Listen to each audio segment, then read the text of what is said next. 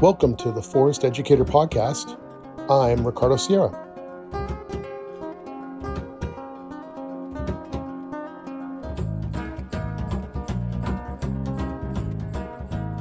Well, I'm here with Angela Hanscom of the Timbernook franchise or the Timbernook movement. I'm really excited to talk to you. So welcome to the Forest Educator. Yeah, thank you for having me. This is a great pleasure. I'm really curious because I've known about you for a long time. You've done this for, a few years now, and you're in a lot of ways someone that people look up to you, I think, because you've written this really amazing book. You've done like an incredible amount of work to get a book published, and people really sort of look to you for guidance and everything. And I'm just curious about how that happened. Is there a good story that you have to share a little bit about that Yeah, process? yeah, absolutely. It is kind of an interesting story because, this work was never planned for me. My dream in life was to be an occupational therapist and to work in a clinic setting, which is more traditional for us. It was never to be out in the woods with children. Like this was not in my agenda. And Right.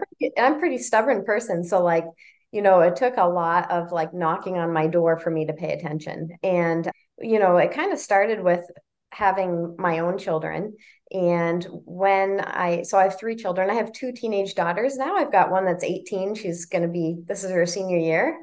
And then I Nice. have a 7-year-old son. So but really, like when I had my own children, that's when I started to really pay attention to, what was happening around me. And so, yeah, a series of events kind of happened in my life that just got my attention. So the first thing was I worked in all different settings. I've worked in hospitals. I've worked with adults was my first job. Quickly realized that was not my thing. And then I worked in schools. I worked with preemies when babies first go home, but most of my experience comes from working in what we call a sensory clinic. And a doctor will often refer to an occupational therapist when there's issue with any of the senses. Maybe they're not registering their name. If you're like Tommy, Tommy, Tommy, and they finally register, they're having trouble paying attention in school, that sort of thing. And so they'll refer for an occupational therapy to help with the occupation of school or the occupation of play, something that's kind of impacting them from living out their occupation fully. And so when I was in a clinic setting, there was just interesting sensory issues I was observing. So for instance, one little boy came in to see me that didn't like wind in his face. And I remember thinking, how do I treat that indoors? Like, do I get a fan and blow the fan on the child? A lot of kids not wanting to get dirty. They don't want glue on their fingers. But the number one issue that we were really having to treat is balance. So teachers were reporting that kids were literally falling out of their chairs in school, running into each other more frequently. And this has been like a significant increase in the amount of needs for kids to receive special services. So occupational therapy was kind Right. of pretty rare. Like when I was growing up in the early 80s, it was more reserved for children with more, like cerebral palsy or Down syndrome. It wasn't, like many children needing occupational therapy. And I worked at one clinic where we just couldn't meet the demands of the kids anymore. So we had a wait list that went out at least a year before we could even get to the next child. And Wow. we couldn't hire enough therapists. Like we're in a building. So traditionally we're found indoors, right? In schools and hospitals and clinics. And so this whole idea of being outdoors was very foreign for our profession. So then around that time, I decided when I had my second daughter that I didn't want to work anymore. I was like going to enjoy their childhood. I had no plans to work. And so Yeah. I joined a mom's group. That was kind of the thing to do at the time. I met other moms and people started asking me questions because I knew that I was, an occupational therapist. And they were asking me really interesting questions like, why is my child spinning all the time? And another one asked me, why can't my child pay attention in preschool? And I was like, these are really interesting. But the big catalyst for all of it was actually when my daughter, oldest daughter, went to kindergarten. And I remember the teacher looking at us and said, this is not kindergarten like you remember growing up. She said, this is really more like first grade. She goes, my husband's going to pre-cut everything at nighttime, so you don't have to worry about that skill. She said, if your kids can't tie their shoes, put like elastic laces on or Velcro because we don't have time to teach your children how to tie their shoes. Right. 5 minutes for snack. She said, but if that gets in the way of curriculum, it will be a working snack. So they'll have to like eat while they do their paperwork. And then she said 15 minutes for recess. And in New England, in New Hampshire, where I live, there's snow most of the year. And she said, when it snows, we will not bring your children outdoors for recess because we don't have time to change your children into their gear. So this whole theme of no time for developmental skills kept coming up. And as a therapist that works on developmental skills to Yeah. help them, this didn't really sit right. So I ended up pulling my child out and homeschooling and Yeah. learning Waldorf education. I Sure. learned, about the natural rhythms and movement throughout the day. I learned a lot about Reggio Emilia, where the environment is the third teacher and the inspiration.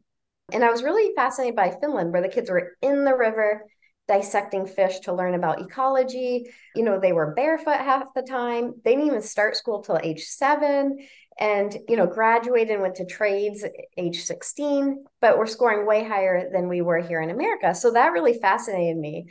So around that time, when I was homeschooling, I noticed there was not a lot of children playing outdoors. And we live in a rural area, but I take a shortcut sometimes to get to our property that's in the middle of the woods. And it dawned on me one day, I was like, where are the kids? Why are they not biking to each other's house, Yeah. staying outdoors till lights went on? So I knew at that time I wanted to do something outdoors for children. I thought it was in the form of nature classes until I ran my first one. And I had a parent come up to me with her son in hand. And she was like, can you please tell my son why the leaves change color? And I was like, it has something to do with a pigment in the leaf. Like I was trying to remember it from my science classes in high school. Right. Right. And I'm like, and I really, I reflected on that. I'm like, I'm not a teacher. I'm not an environmentalist or a naturalist. And really at that time, those were the professionals that were running these nature programs. And I kept thinking, what does an occupational therapist have anything to do with nature programs? And so what I've learned over the years is that the occupation of children, the most important occupation for children is play. Outdoor play is a really meaningful occupation that is incredibly at risk in ways that we never anticipated. And so the whole mission behind Timbernook is to restore the occupation of outdoor play, but to make it as authentic and as real as possible. And that's why it's so therapeutic. It's because it's not directed by an adult, it's child driven. There is true neighborhood play, there's mixed ages, it's deep play, there's hours of it. They have the Yeah. time and the space and the opportunity. And so that's started that whole trend of doing this work. I kind of fell into it like by all these series of events. And what happened was I had a friend that was in marketing and she said, I think you should do summer camps because I think you'll find parents more likely to drop their children off. And so I'm like, an occupational therapist running a summer camp. I was like, all right, I'll do 1 week of summer camp. I'm not trained for this, right? So she's like, do 3 because it's easier to market. So I did 3 weeks of summer camp. I went to the University of New Hampshire and I reached out to the occupational therapy department there because I thought, what a great mentorship for those OT students to see Yeah. nature for its therapeutic value. I took 4 volunteers. I had no idea what I was getting to. I didn't realize I was starting a business at the time. I was just going to do it for summer. And I ran the 3 weeks of camp, filled the programs. At the end of it, it was successful. I was like, I am never doing that again because it Right. So much was so much work. work.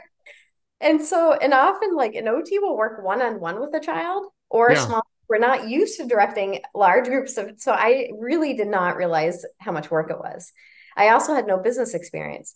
So that was really successful. And I was like, oh, let's see what happens. But those 4 OT students went back to university and told other OT students.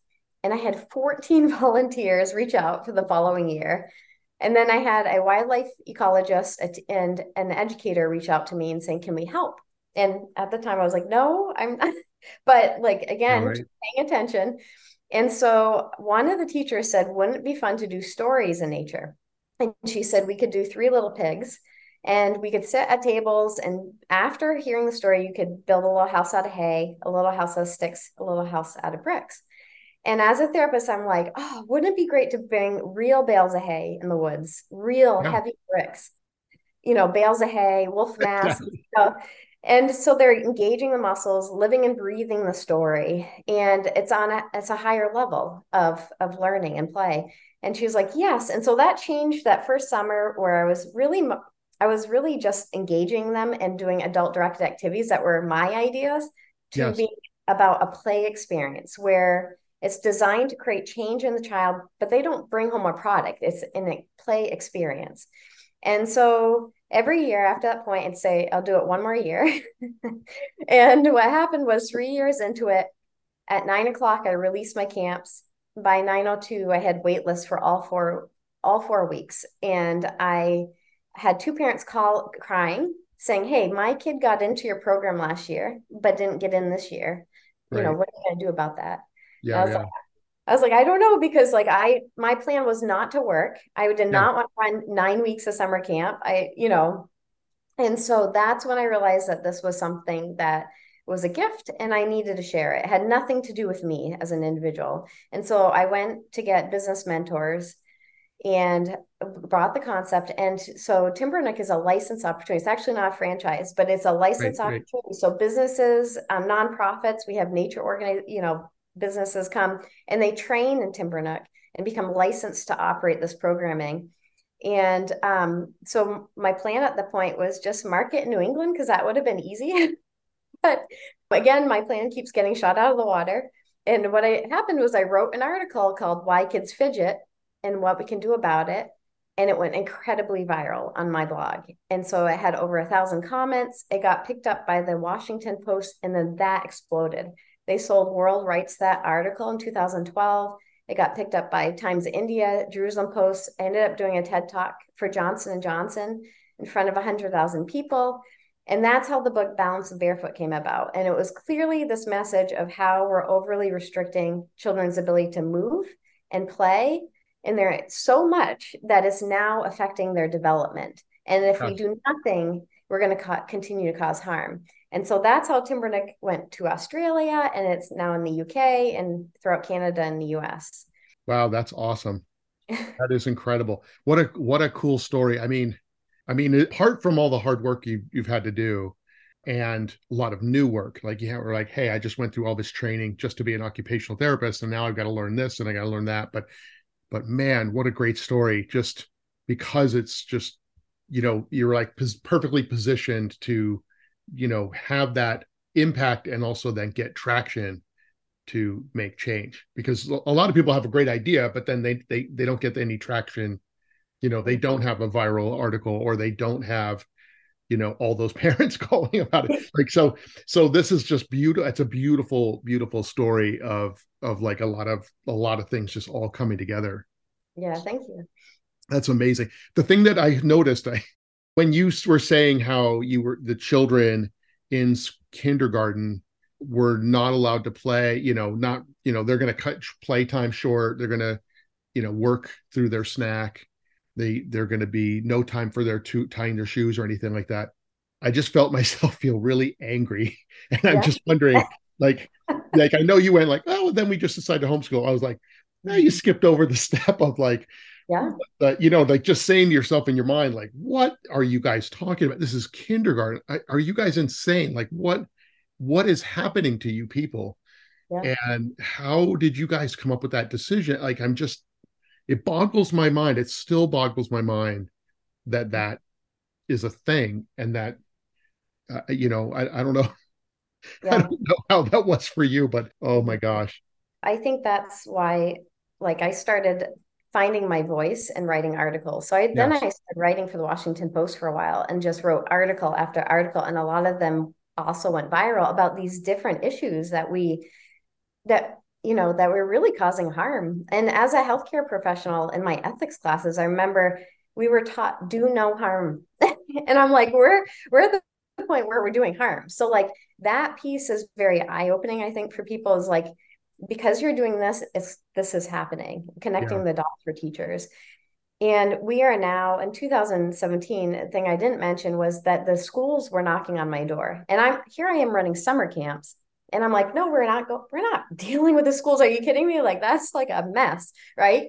But they, Yes. like that was something that like, I was like, oh my gosh, I'm supposed to pay attention to this. So we started training schools in 2017. And that's been so eye-opening because there's so much fear about kids missing out on academics to do these rich, authentic play experiences that are really designed to create change in the child in a way you cannot replicate in a classroom setting, and you cannot replicate in a therapy setting. Like what we do at Timbernook is, like I even want to, like, I've been reaching out to my own profession as occupational therapist. Like I abandoned like one-on-one protocols and stuff to do this because that was working on things I could not do one-on-one with the child. Like Yes. that environmental piece was so powerful, so motivating. And through authentic play, they were overcoming fears and doing things that you couldn't even, you can't do. And same in Yeah. the classroom environment. But there's this fear of like, well, we're going to sacrifice these little tiny things, like we're working on fine motor, we're working on this, but like through a play experience, they're working on all of that and more all at once. And so it's like at a higher level, it's very interesting what's Yeah. happening.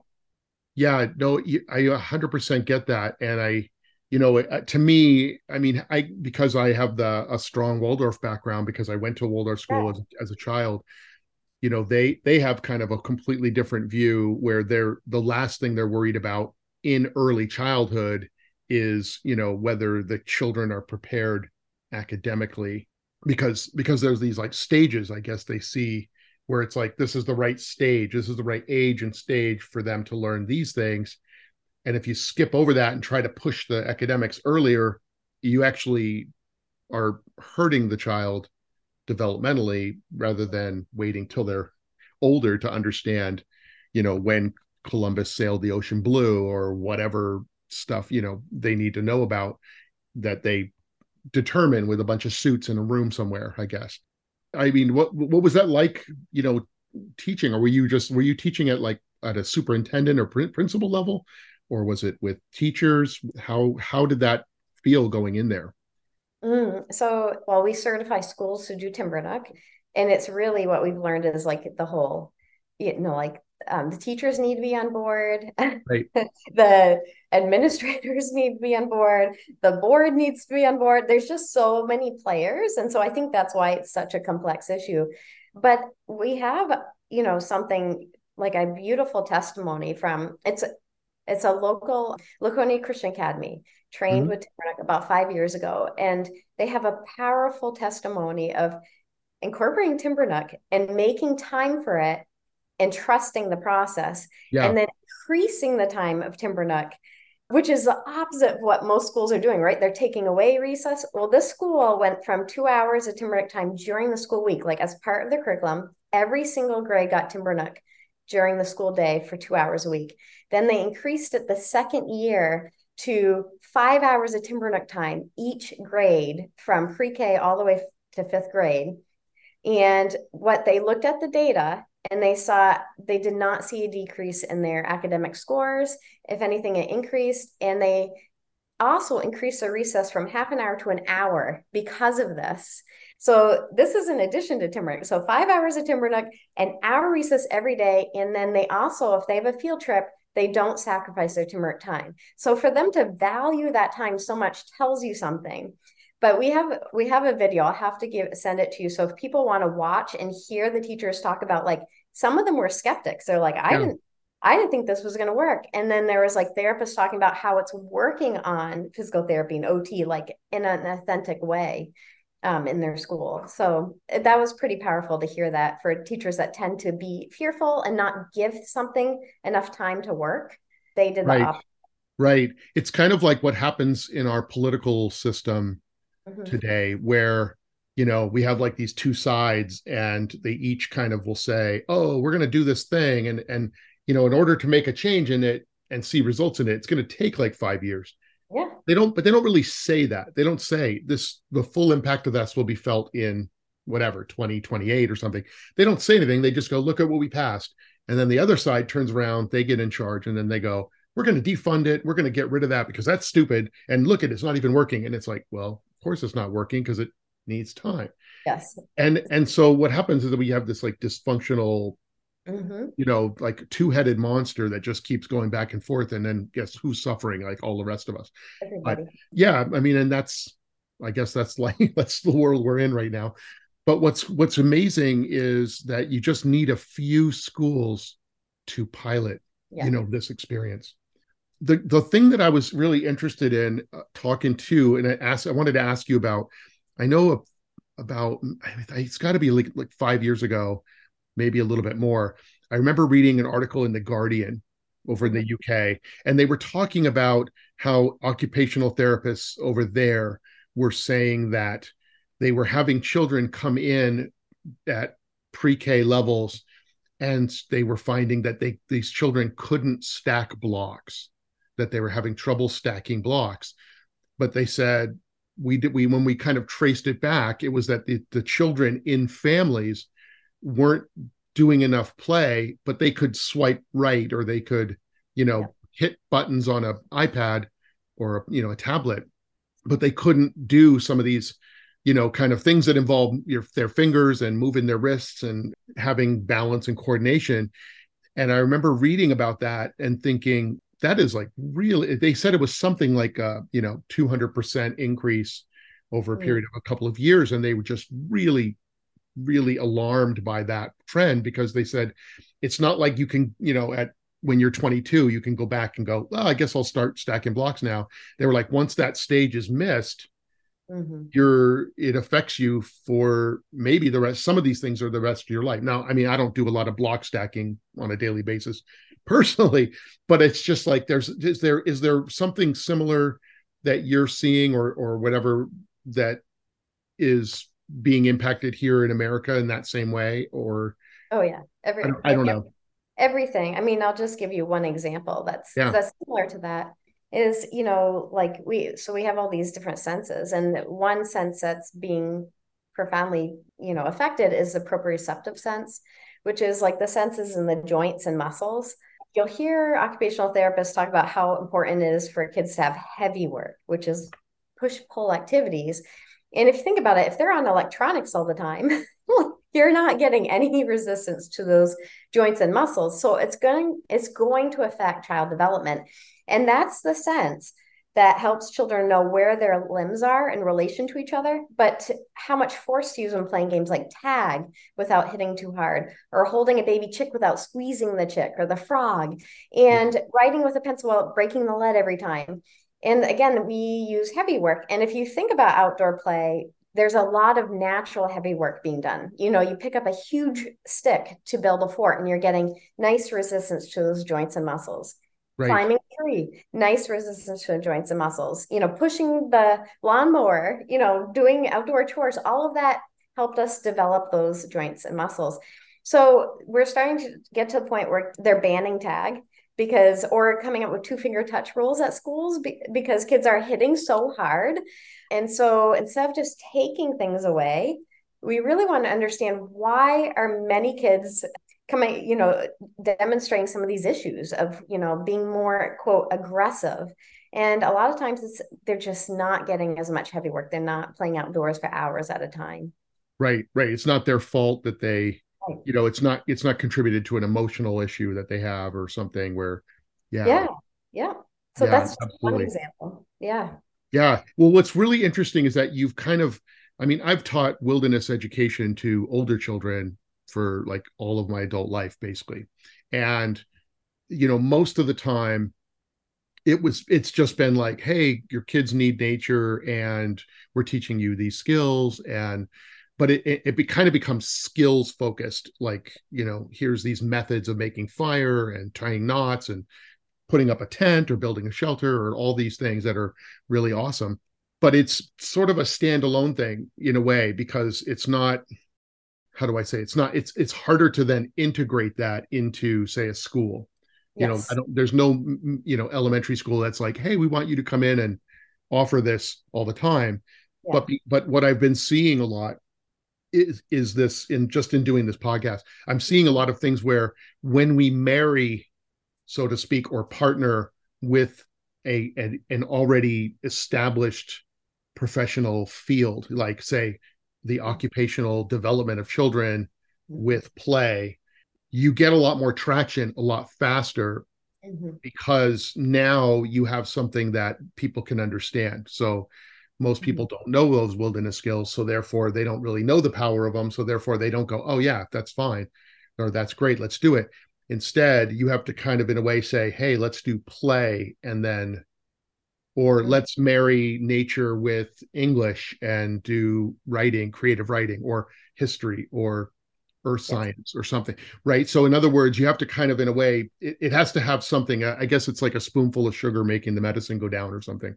Yeah, I totally get what you're saying. I think those skills are really like really essential. Like we actually, there's a program not far from us that we, Irish, they come over here and we go over there, and we have kids that do both programs for very different reasons. Like Yeah. those skills are like, that's great, building fires from scratch, building shelters, all of that. They're essential. But I think you kind of like it really drew attention to like some of the skills you learn through play are generalized over into everyday life, like maybe on a more frequent basis, right? So like Yes. through play, you learn to learn conflict resolution with other kids because you want to keep the play going. So you're really motivated to work it out with other children, and it's kind of like social skills, right? Like, so you, which is a fun, like a 100%. really fundamental skill. Like, yeah, 100%. it's great to like do survival skills, but like this is almost even more fundamental. And what's so scary is kids are on screen so much. Now we're getting socially awkward Yes. children.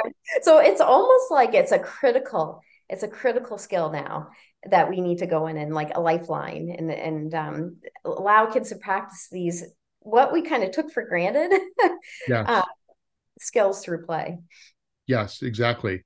Yeah, what it seems like is also happening is that there are more and more schools that are just looking at what's going on with the children Yes. they're supposed to be working with, 8 hours a day, and they're looking and going, yeah, the system we've been using is not working. And so Yeah. a lot of teachers are leaving because they're like, I can't keep doing this every day, and just struggling, seeing the children struggle. And Yeah. so we're seeing more and more schools that are just kind of like, they're not necessarily saying like, hey, we're failing at this, but they're more like, hey, we'd like to look more into the forest school model, or we'd like to look at that and see maybe that's something we could do or try. Mm-hmm. uh, and so it's really, to me, it's very encouraging because it's much easier to negotiate a plan of how it's going to work Right. if if that other party is actually invested in doing the whole thing, right? Because Oh if yeah. they're That's if they only did part of it, it wouldn't that's really work. key.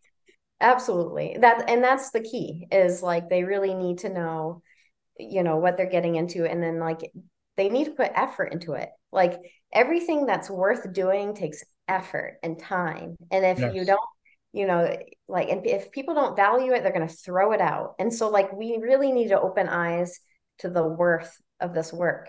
And that's the key to everything. Yeah, absolutely. Absolutely.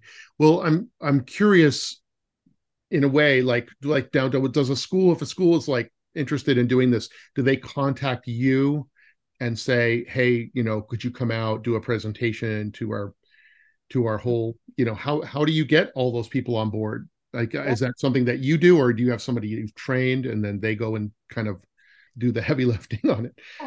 So that's a good question. It depends on the school, but oftentimes it does involve like I usually do a keynote address and I open eyes. Like because Yes. once your eyes are open, it's hard to go back because you're like this is what we're doing is not working. We've had people like do Balance and Barefoot as a book study and go, okay, we need to create change. But the biggest piece is opening eyes to the problem, the underlying issues. Yeah, right. And the teachers cannot usually relate to it because they're seeing it a Yeah. lot every day. So when they sort of, yeah, get the lay of the land, it's sort of like pre-reading a field guide and then taking kids out, and then they're like, hey, look, there's a scarlet tanager because I saw it in the field guide. Like, they're like, Hmm. oh yeah, well, that's what that's actually called. And oh my gosh, that's actually a bad thing that's showing up, or not Yeah. scarlet tanagers, but that you're kind of like calling out certain behavior or certain situations that that are presenting, and they're able to then make that connection and hopefully get on board then and Yeah. feel good. And it seems like you have enough evidence, or track record of success, that it can kind of be reassuring, because it's always scary to be the first one, right? So Oh, yeah. The credibility behind it. Yeah. We are researching again with the University of New Hampshire. The child study program is now going to be doing timber nook at the university. And so they have all these departments that are, like we can tap into, and students, which is huge because it's really important to have ongoing data and to yes. push back with that. But something you said actually relates to this is, the satisfaction that there's a lot of teachers leaving, right? So one of the first things we're researching is, the impact on the educator satisfaction in their job again. And that's actually what our focus is this year for research is the impact of Timbernook on the educators' well-being. Like, so we forget sometimes about the teachers. Like we're always talking about the children's well-being, like, but on them as well. Yeah. Have you been, what has that been showing? Are you just, you've been getting obviously anecdotal things where, teachers send you an email going, oh, thank you so much, blah, blah, blah. Yeah. Well, we haven't started the research. This Okay. is our new initiative for this year. But we do have a lot of anecdotal information. People like we've actually had people that said they stopped taking anxiety medication when they started Timbernook, like finding joy in their work again. So it's really fascinating to, I think it feels good to provide something for children that is good for them. Oh my, 100%, 100%. Yeah. You feel like this is happening. It's good. I'm actually not the bad guy anymore, trying to Yeah. enforce a system that's just insane or Mhm. whatever. I mean, I'm not picking on public schools, but Right, I'm right. just saying it's not public schools or the teachers, but it's a system that just doesn't seem to work. And Yeah. let's face it, it's very difficult to get change Yeah. in a system like that. It's really designed not to, like academics is designed to protect itself. Yeah. Yeah. It's like it fights. And it seems like a lot of schools will start initiative and then they give up in a year. And they like again, just making sure to give it time is so key. Right, right, absolutely. Well, that's really wonderful to hear about the teacher part of it, because I mean, so many times you just want to hear that there's hope, right? And then when you actually start putting that into play or putting it into practice, what a great feeling it must be to suddenly go, hey, I don't have to quit my job and necessarily start a whole forest school or do Mhm. something different and then be in competition with the school or whatever.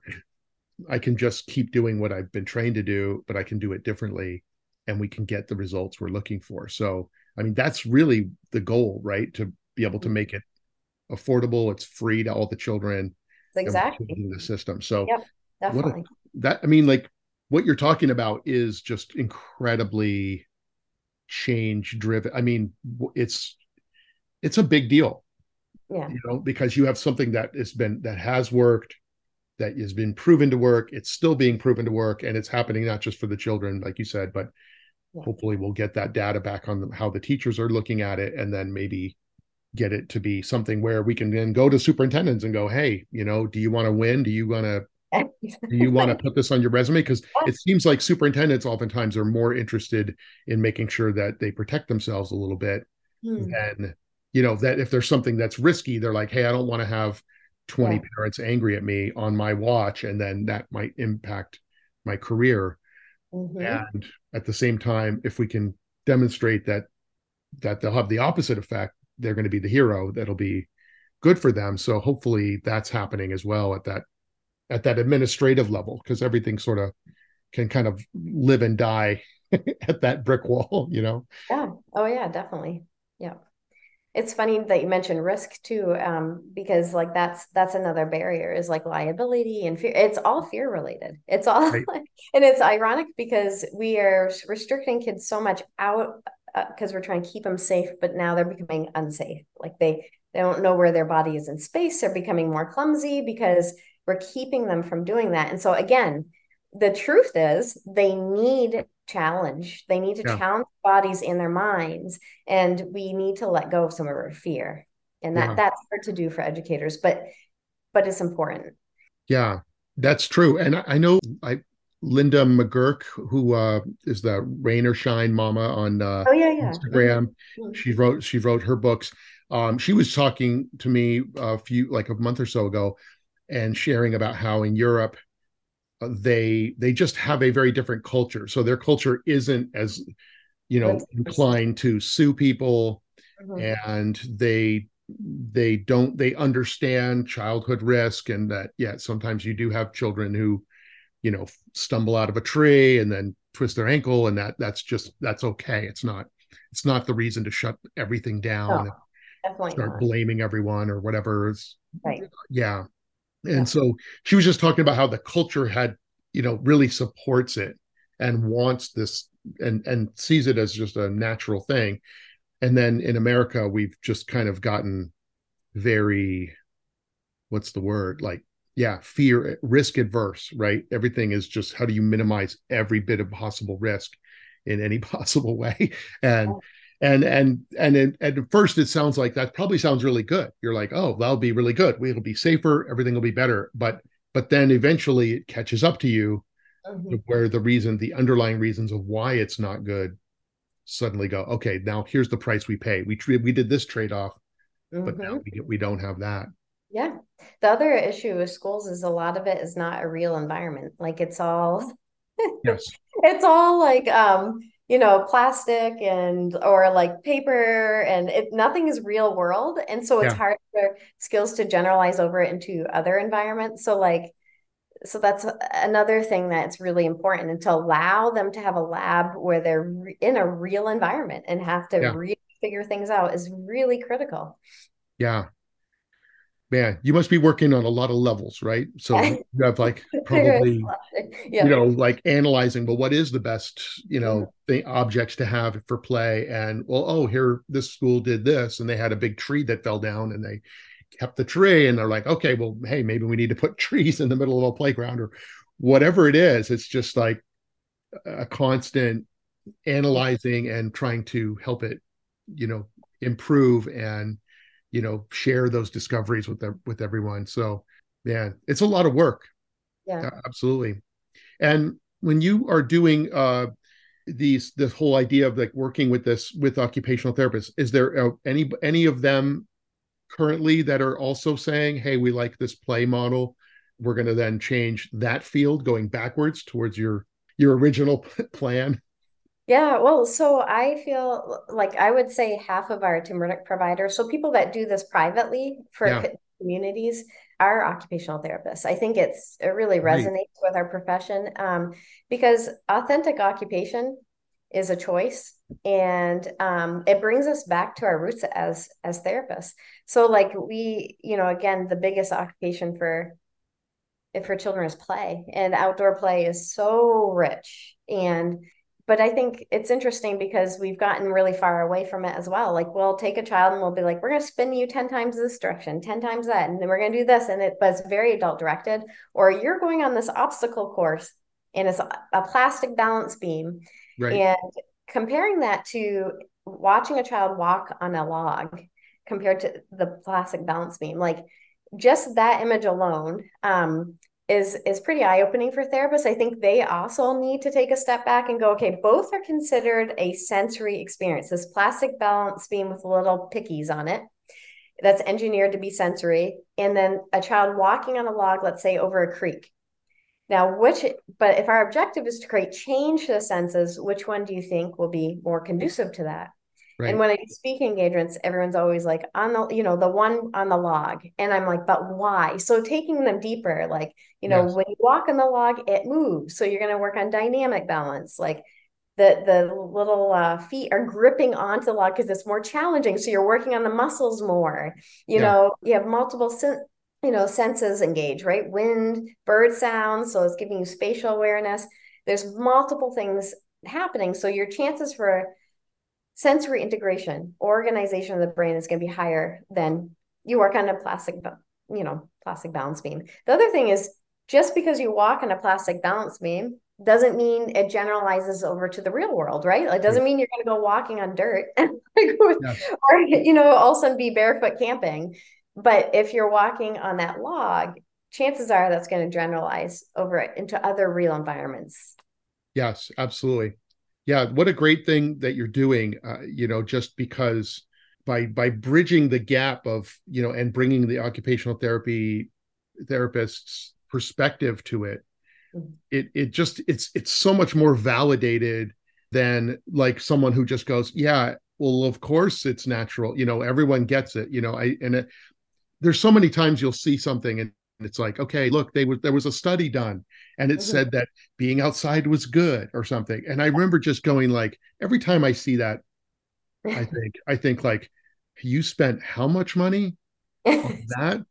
Like, I'm over here and I haven't been on vacation in like 2 years, and you spent, $400,000 to say, yeah, we studied 500 people and we found nature was good and beneficial. And I'm just going like, you guys got to be It's kidding like me, very right? high Like, level. come Yeah. on, Rick, seriously. Yeah. And at the same time, some data alone doesn't do it. That's the problem. I always think is that if we just read an article or believed Right. the data of something, we'd all be in perfect shape, we'd all have perfect relationships, our kids would be perfect, we'd be Yeah. all, brainiac geniuses or something, Yeah. right? Because we'd listen to the right music in utero and we do all the things. But so data alone doesn't quite really do it. Somehow you need this bridge, and you're bridging that. And so I'm just really, I feel really grateful for the work you're doing Oh, thank you. to open people's eyes, because you really do have a unique, you're in a unique position to do it. Yeah. And maybe if it's even different than doctors, like I know doctors will say, oh yeah, go outside or something, and like, nobody seems to listen to doctors, right? They're like, stop smoking. Like, no, people, Yeah. people, hey, you should lose a few pounds. No, not, people aren't going to do those things, right? No one listens to doctors, but for what you're doing, it's really tied into the children, and it's like, this is what's going to happen. These are the stories of what will happen when they don't get that play. Yeah. And you brought something up too that's very, what I found is people almost need to experience it firsthand. And so Right. that's one of the powerful things about what we're doing too is like, for instance, we had a Merrill Shoe Company came out. They had their design team and they did a Tim Burdick experience. They did a giant ball run out there and the adults and you forget they Yeah. were like climbing trees. They were trying to make their balls go faster. And so there was a lot of leadership, tying knots, like all the, and like, so to have a play experience and step back and then start evaluating all the therapeutic Yeah. potential and educational potential in an experience like is really eye-opening, but sometimes people have to experience it, so that's Yes. another piece of it. Yeah. Yeah, and it seems like there are a lot of, like you said, there are people that are invested in this whole thing. So you have like the outdoor companies Yeah. who want people to get outside. I mean, obviously they'll sell more raincoats and more shoes and more stuff. Yeah. So it's somewhat selfish, but at the same time, a Mhm. lot of people that are working in like a outdoor shoe company are really passionate outdoors people who care about it and want to make it easier and make it more effective. Like it's so easy. I don't know. In America, we really have a bad way of like just bashing anything corporate. Is just like, oh, you just want our money, like as if anybody else doesn't want it, right? But Yeah. they don't realize that there are good people in every field, right? And that they're not just, it's not just self-serving. It's Oh yeah, can be absolutely. for the greater good. It can be a win-win for everybody. Oh, So definitely. yeah, yeah, no, that this is awesome. I'm loving this conversation. Thank you so much. Yeah, this is great. I kind of want to go and like have an adult experience with timber Yeah. just to play. Like honestly, who doesn't want to do that? Yeah, Yeah. yeah. Well, I'm just curious. Is there anything coming up for you this winter that you'd want to share and let people know about? Any places that or any program or anything you'd want to promote, or how do we get a hold of you? Anything like that? We are piloting Timbernook at Air Force Base, so that's a really exciting thing. I just think Wow, those cool. families really, I just think all children need this right now. But Yes, obviously those families are constantly in transition, so that's going to be therapeutic. And then the research on the impact on the school culture is really key.